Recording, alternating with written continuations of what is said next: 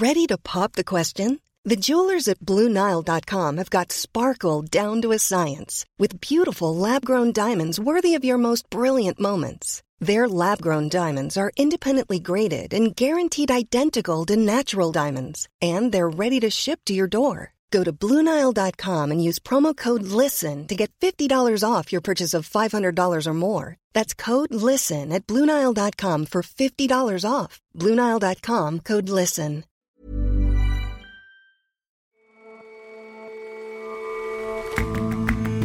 Hello, and welcome to The Intelligence from The Economist. I'm Ore Ogunbiyi. And I'm Jason Palmer. Every weekday, we provide a fresh perspective on the events shaping your world.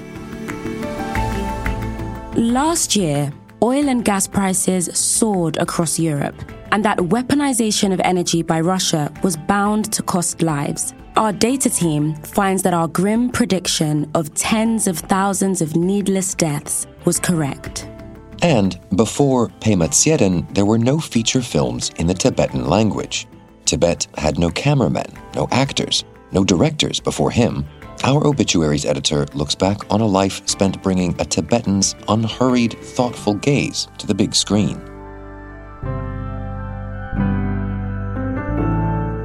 First up, though,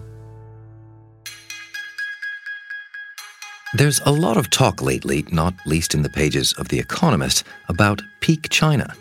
Last year, for example, the country's population dropped a bit for the first time in 80 years. But what about the peak of China's military power? Just how dominant might it become, and when? So in the last few months, some American scholars have made the argument that China's relative power is peaking because the economy is now slowing, its population is shrinking, it's facing a local government debt crisis, and various other problems on the domestic and international front. Jeremy Page is The Economist's Asia diplomatic editor. So they argue that this might make an attack on Taiwan more likely in the near term, because Xi Jinping might perceive that his power relative to the United States is actually going to be eroded over the next few years. But if you look at the numbers, there's a lot of evidence to show that in military terms, at least, Chinese power is far from peaking. Well, let's talk through the numbers then. Well, if you consider China's defense budget, that's a pretty good place to start. That has risen by an average of over 9% annually since the late 1990s, when Chinese leaders launched a very ambitious military modernization scheme. But obviously, as China's economy slows, increasing defense spending at that kind of rate is going to be a lot harder. This year, China's official military budget is projected to be around $224 billion, which is second only to America's. America's is still about 4 times larger. But that still represents an increase of about 7.2%, which is roughly in line with China's forecast rate of nominal GDP growth for this year. And if Xi Jinping can maintain that kind of growth in defense spending, then based on current IMF GDP forecasts, Chinese annual military spending will still be a lot smaller than America's by around 2030, but China will narrow the gap substantially by the end of the decade. But defense spending is not the same thing as defense capability. There's a lot more to it than just throwing money at the problem. Yes, that's right. You've got to look at a whole bunch of different factors. But I think in China's case, one very useful indicator is its navy, because that would play a lead role in any operation to attack Taiwan. It would play a lead role in any operation to project power globally. It's very expensive to build ships, and it's also possible to compare China's shipbuilding plans for a fairly long period of time with America's, because America makes those public well in advance. So what does that comparison then bear out? So China's navy has expanded dramatically over the last 2 decades, but it does still fall short of Xi Jinping's needs in several key ways. And one in particular is that it doesn't have enough large amphibious ships to guarantee a successful invasion of Taiwan.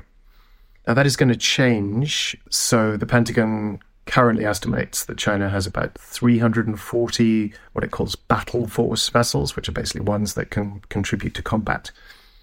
Now, that number is likely to reach around 440 by 2030, according to the Pentagon. And among those new ships will be probably about a dozen or more large amphibious ships of the kind that will be critical to any attack on Taiwan. And so let's make that comparison with America then. How does China's Navy stack up in that regard? So America's Navy has a battle force of 296 ships, which is about half what it had at its peak during the Cold War. And rather than growing over the next few years, it actually expects that number to drop a bit. Now, after 2030, America might start to narrow the gap a bit with China, but there are a lot of factors that could make that difficult to achieve even by 2040. Those include budget constraints, potential political changes, a lot of other things. And of course, a very important point is that while China can focus its military buildup on Taiwan, America has to maintain a global presence. Right, so both defense spending, numbers of ships, they're reasonable proxies, I suppose. But we've also seen with Russia's invasion of Ukraine that better equipment and numbers to begin with don't necessarily give you a picture of what outcomes might be. How does China stack up when it comes to being able to use all that stuff? Well, not great. I mean, this is definitely a weak point, if not the biggest weak point in the Chinese Navy and the Chinese military overall. Their operational capacity comes down to a large extent to experience, and that's an area in which they'll really struggle to match America for many years to come, if not decades. China has not been to war since 1979. America has, for better or worse, been involved in a number of conflicts over the last few decades. And of course, China needs a lot of time just to learn to use effectively all of this fancy new naval equipment that it's building. So would it be too simple to take from that then that Taiwan and its allies should feel safe for the moment? Well, there is still, of course, a risk that Xi Jinping decides to go to war before his armed forces are ready. The most likely triggers for that would be Taiwan formally declaring independence or America taking steps to significantly enhance the island's status or defenses. As Xi Jinping grows older and more vulnerable to ill health, maybe political challenges, there's also the possibility that he miscalculates or just grows impatient, as Vladimir Putin, Russia's president, did, or apparently did over Ukraine. And some see signs of such impatience already in Xi Jinping. American officials say he's ordered his armed forces to develop the capability to take Taiwan by 2027, which is the centenary of the PLA, the Chinese military. But the CIA has also said that doesn't mean that he plans to attack by then necessarily. But from what you've been saying, that seems quite an ambitious goal, 2027. Right. I think it's there as a notional ideal, but a lot of PLA experts believe that 2027 is more of a kind of short-term milestone designed to maintain momentum towards the medium-term target, which is complete PLA modernization by 2035. And then they believe that Xi Jinping's ultimate goal is still, as he laid out shortly after he took power, to build what he calls a world-class fighting force by 2049, which is the centenary of communist rule. So what to make of the idea that's come up recently that war in Taiwan is kind of more proximal than all of that? Would China be able to win? It's a very good question. A lot of war games have been done on this question, particularly on the American side, some on the Chinese side, but the results of those are generally not public. And what most of them show is that China could perhaps win a conflict over Taiwan this decade, but not for sure. The outcome would be very uncertain, and the losses on all sides, human cost, economic cost, would be absolutely devastating. So the risks are enormous. Now, the longer Xi Jinping waits, the more the military balance tips in his favor, and not just in conventional terms. The Pentagon predicts that China's nuclear arsenal will almost quadruple in size by 2035. So Chinese strategists hope that by then, not only will their odds of winning an actual war over Taiwan have improved, but also that their relative military advantage will facilitate a peaceful solution by persuading both Taiwan and America that conflict could be too costly. So peak China proponents may be right in predicting a fraught decade ahead, but there's a lot of evidence to show that, in military terms at least, time is still on Xi Jinping's side. Jeremy, thanks very much for your time. Thanks for having me. There's more to China's military sense of itself than the sheer weight of its forces. It's also a matter of what China's civilians reckon. My favorite take on that came from my colleagues on Drum Tower, our weekly China podcast. Last week, they dissected a blockbuster Chinese film called Born to Fly and did a revealing side-by-side comparison with America's Top Gun franchise. Seriously, look it up. It's great fun. And new episodes of Drum Tower come in for a landing every Tuesday.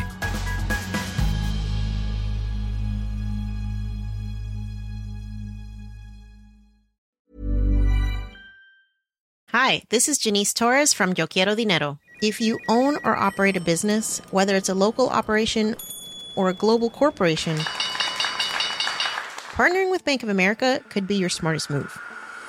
By teaming with Bank of America, you'll enjoy exclusive digital tools, award-winning insights, and business solutions so powerful, you'll make every move matter. Position your business to capitalize on opportunity in a moment's notice. Visit bankofamerica.com/bankingforbusiness to learn more. What would you like the power to do? Bank of America N.A., copyright 2024.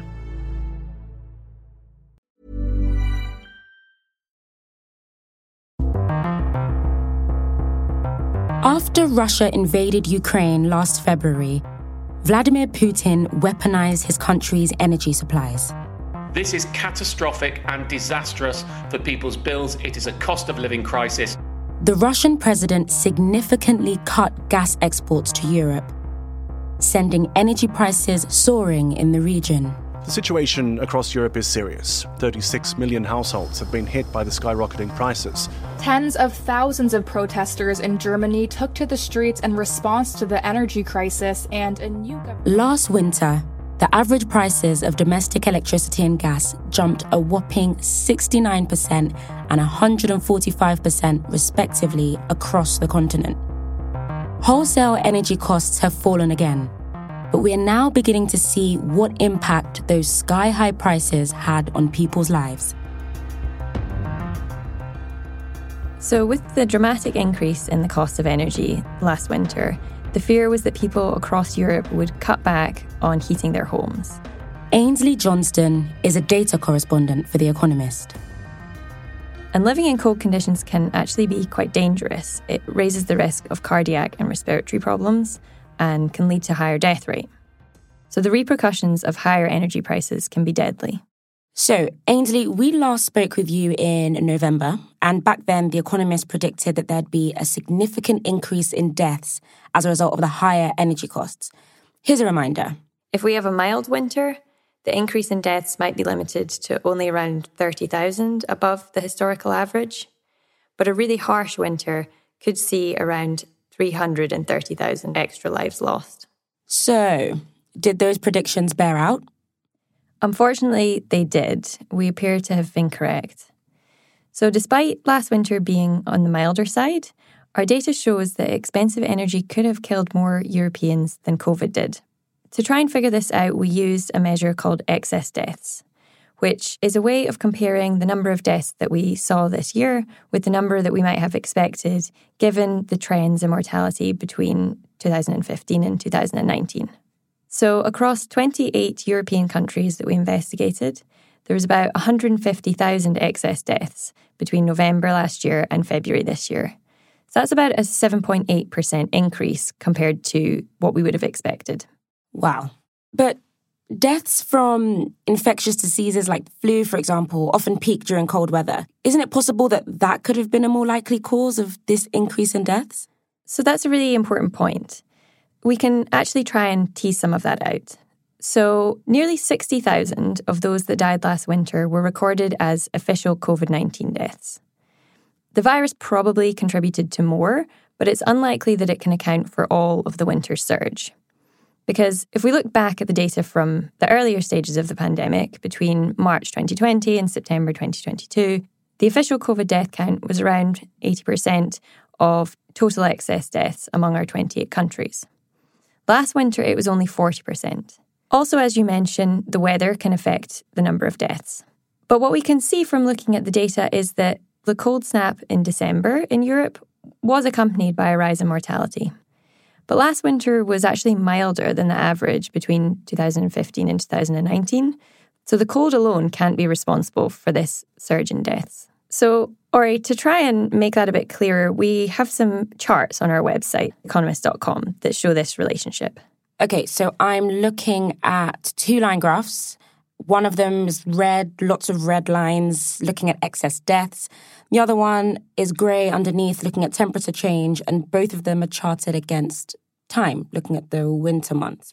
And all these faint lines, I'm going to guess there's 28 lines showing 28 different European countries. Have I read that right? Yeah, exactly. So each of the lines on that chart represents one country, and then we have an average line which represents the average for all these countries. So what we can see is with excess deaths, around the beginning of November, the trend in deaths looked roughly the same as what we might be expecting in previous years. But as we get into later November and into December, there's a rise in the number of excess deaths, which then comes back down again around mid-January to about the level we would expect in previous years. If we compare that excess deaths chart to the temperature chart, we can see the most excess deaths happen when the temperature is colder than we would have expected, which is in line with what we were just discussing. What you can also see is the official COVID-19 death count. So that's a grey dotted line which stays below the average deaths line on the chart. And you can see that was relatively stable throughout the winter and is much lower than the excess death count. COVID-19 really doesn't account for a lot of the deaths that we saw this winter. Okay, so the data shows that there were more excess deaths than expected this winter, especially in the coldest bits of the winter, like December. And if we've ruled out COVID and we've ruled out the extreme cold, does that mean that this is definitely due to higher energy prices? So that's in some ways a bit of a difficult question to answer. The impact of high energy prices is not really as easy to count as, say, the impact of COVID. High energy prices is not something that appears on death certificates. So to figure out whether high energy prices had an effect, we had to sort of look for clues. One clue you can see in the second chart of our graphic detail section. Okay, so we're looking at another chart here. There's lots of bubbles representing different countries. The bottom axis is energy prices, and up on the left, we have excess deaths. So what are we looking at here? So what we can see here is that countries that had the highest energy prices this winter, so that's places like Germany and Britain, had the most excess deaths. So they had far more deaths than we would have expected given previous years. Whereas other countries like Hungary and Poland, where energy prices were actually a lot lower, they saw really no excess deaths this winter.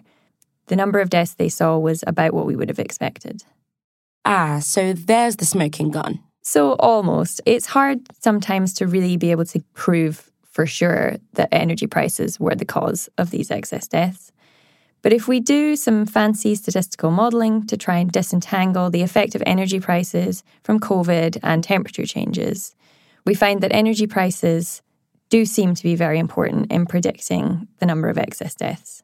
We estimate that a price rise of around 10 cents per kilowatt hour, that's around 30% of last winter's electricity price, is related to an increase in a country's weekly mortality of around 2.2%. So this is using a model that accounts for a country's demographics, the number of COVID deaths before last winter, and also the historic underreporting of those deaths. We also made a model using the absolute price, the price accounting for each country's income, and also price changes. If electricity last winter had cost the same as it did in 2020, our model would have expected 68,000 fewer deaths across Europe, a decline of 3.6%. Okay, but Ainsley, many European governments did actually try to mitigate the worst effects of Russia's cut to energy supplies. Did they work? Were their efforts in vain? Energy prices would have been a lot higher had governments not come in to put on price caps or reduce taxes on energy. Our model finds that these subsidies probably saved about 26,000 lives. But what's important to note here is that although government interventions in Europe will lower prices in Europe, this actually might increase demand for power and cause problems elsewhere in the world. So while they may have saved lives in Europe, they may have cost lives elsewhere. But what is clear is that Mr. Putin's energy weapon was deadly this winter. Ainsley, if our listeners want to take a look at these graphs themselves, how do they do that? So you'll find them in the graphic detail section of The Economist website.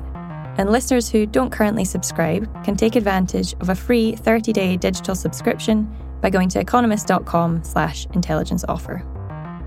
Ainsley, thank you so much for coming on the show. Thank you, Ori.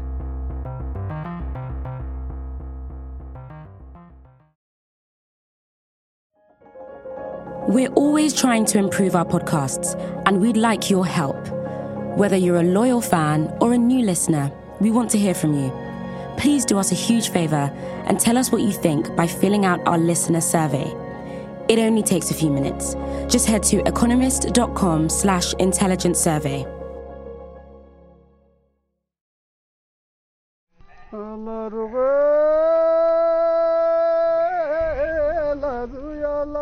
The films of Pema Tseden, who was the founder and builder of Tibetan cinema, are famous for the slowness with which they proceed. Anne Rowe is The Economist's obituaries editor. In his film Tharlo, for example, the shepherd is shown for 12 minutes, simply sitting among the mountains, among his sheep. He is very tiny, and the scene around him is immense. This is what, in cinematic terms, is known as the long take. Pema Tseden was not interested really in the emotions of the shepherd or the look of his face as he recited the works of Chairman Mao. He was interested in the whole context in which he sat, the whole environment of the person. This, he said, was the Tibetan way of looking at things. Visitors to the country often noticed that Tibetans would spend a long time just gazing at one object, whether it was a distant peak or a bowl or leaves. They could sit quite happily like this for a long time. It was extremely important for him to get this Tibetan point of view into cinema.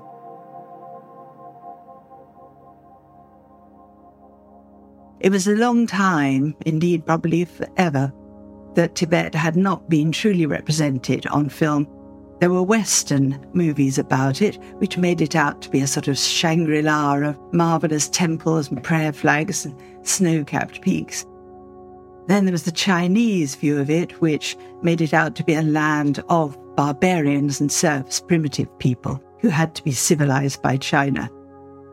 Neither of these, of course, was true. He wanted to show the real country with the real people, and he wanted his characters not only to be Tibetan, but to speak Tibetan throughout and to have a Tibetan way of thinking. He chose very simple themes for his stories, just ordinary life of ordinary people in Tibet, how they would struggle to look after their herds or get papers.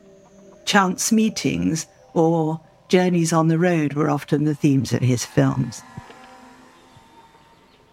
What was not simple was the actual making of them, because Tibet had no cinematic industry at all. It had, therefore, no cinematographers, no sound recordists, no set designers.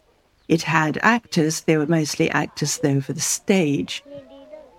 And so he had to start from scratch. The other problem he had to deal with, though, was a more difficult and pervasive one, and that was the overriding influence of China. Tibet had been occupied since 1951 by the Han Chinese, and they ran the place. They also censored all films and kept religion and cultural expression very much under their thumb. He had to submit all his scripts for review. He decided, however, that he could work within this system, first of all because he was so fluent in Chinese, but also because he very carefully found ways to get round the censors. He was careful which subjects he chose. For example, he never mentioned the Dalai Lama. He kept Chinese presence in Tibet more or less invisible. You would just see a shop sign here, or perhaps a Chinese news bulletin being watched in a house. That sort of thing, very innocuous. Some of his films did deal with national directives. For example, Tharlo was about the need to get registration papers to get an ID card. And another film called Balloon was about an unexpected pregnancy which threatened to violate the one-child policy that was then the rule in China. But he didn't criticize these policies. He was very careful with how he treated them. A lot of his acceptance of the difficulties of working under the Chinese yoke had come from his training in Buddhism. He'd been brought up by his grandfather, who was a Buddhist monk. His parents were nomadic herdsmen, so they were not at home a lot of the time. And his grandfather made him, after school every day, copy out pages of the Buddhist scriptures, which really instilled in him a great respect and love for Buddhism.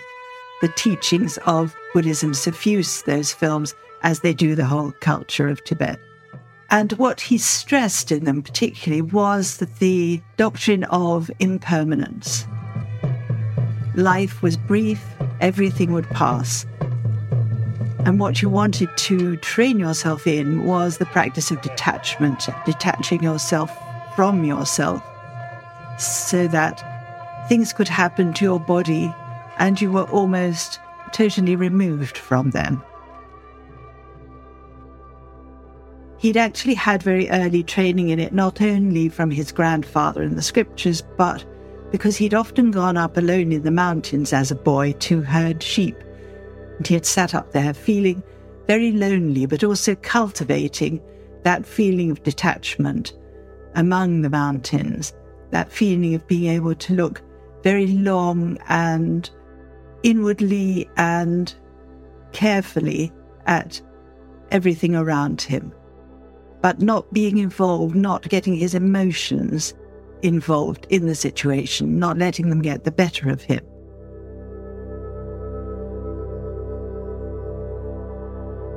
Anne Rowe on Pema Tsieden, who's died aged 53.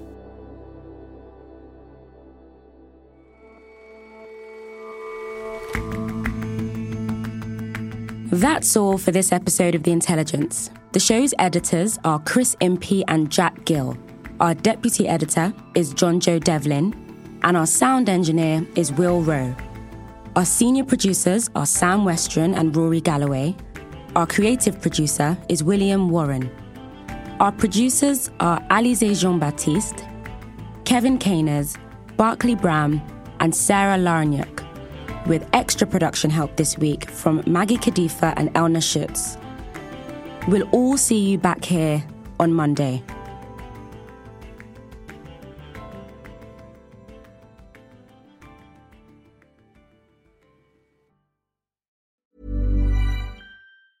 Hi, this is Matt and Sean from Two Black Guys with Good Credit. From a local business to a global corporation, partnering with Bank of America gives your operation access to exclusive digital tools, award-winning insights, and business solutions so powerful you'll make every move matter. Visit bankofamerica.com/banking for business to learn more. What would you like the power to do? Bank of America, N.A., copyright 2024.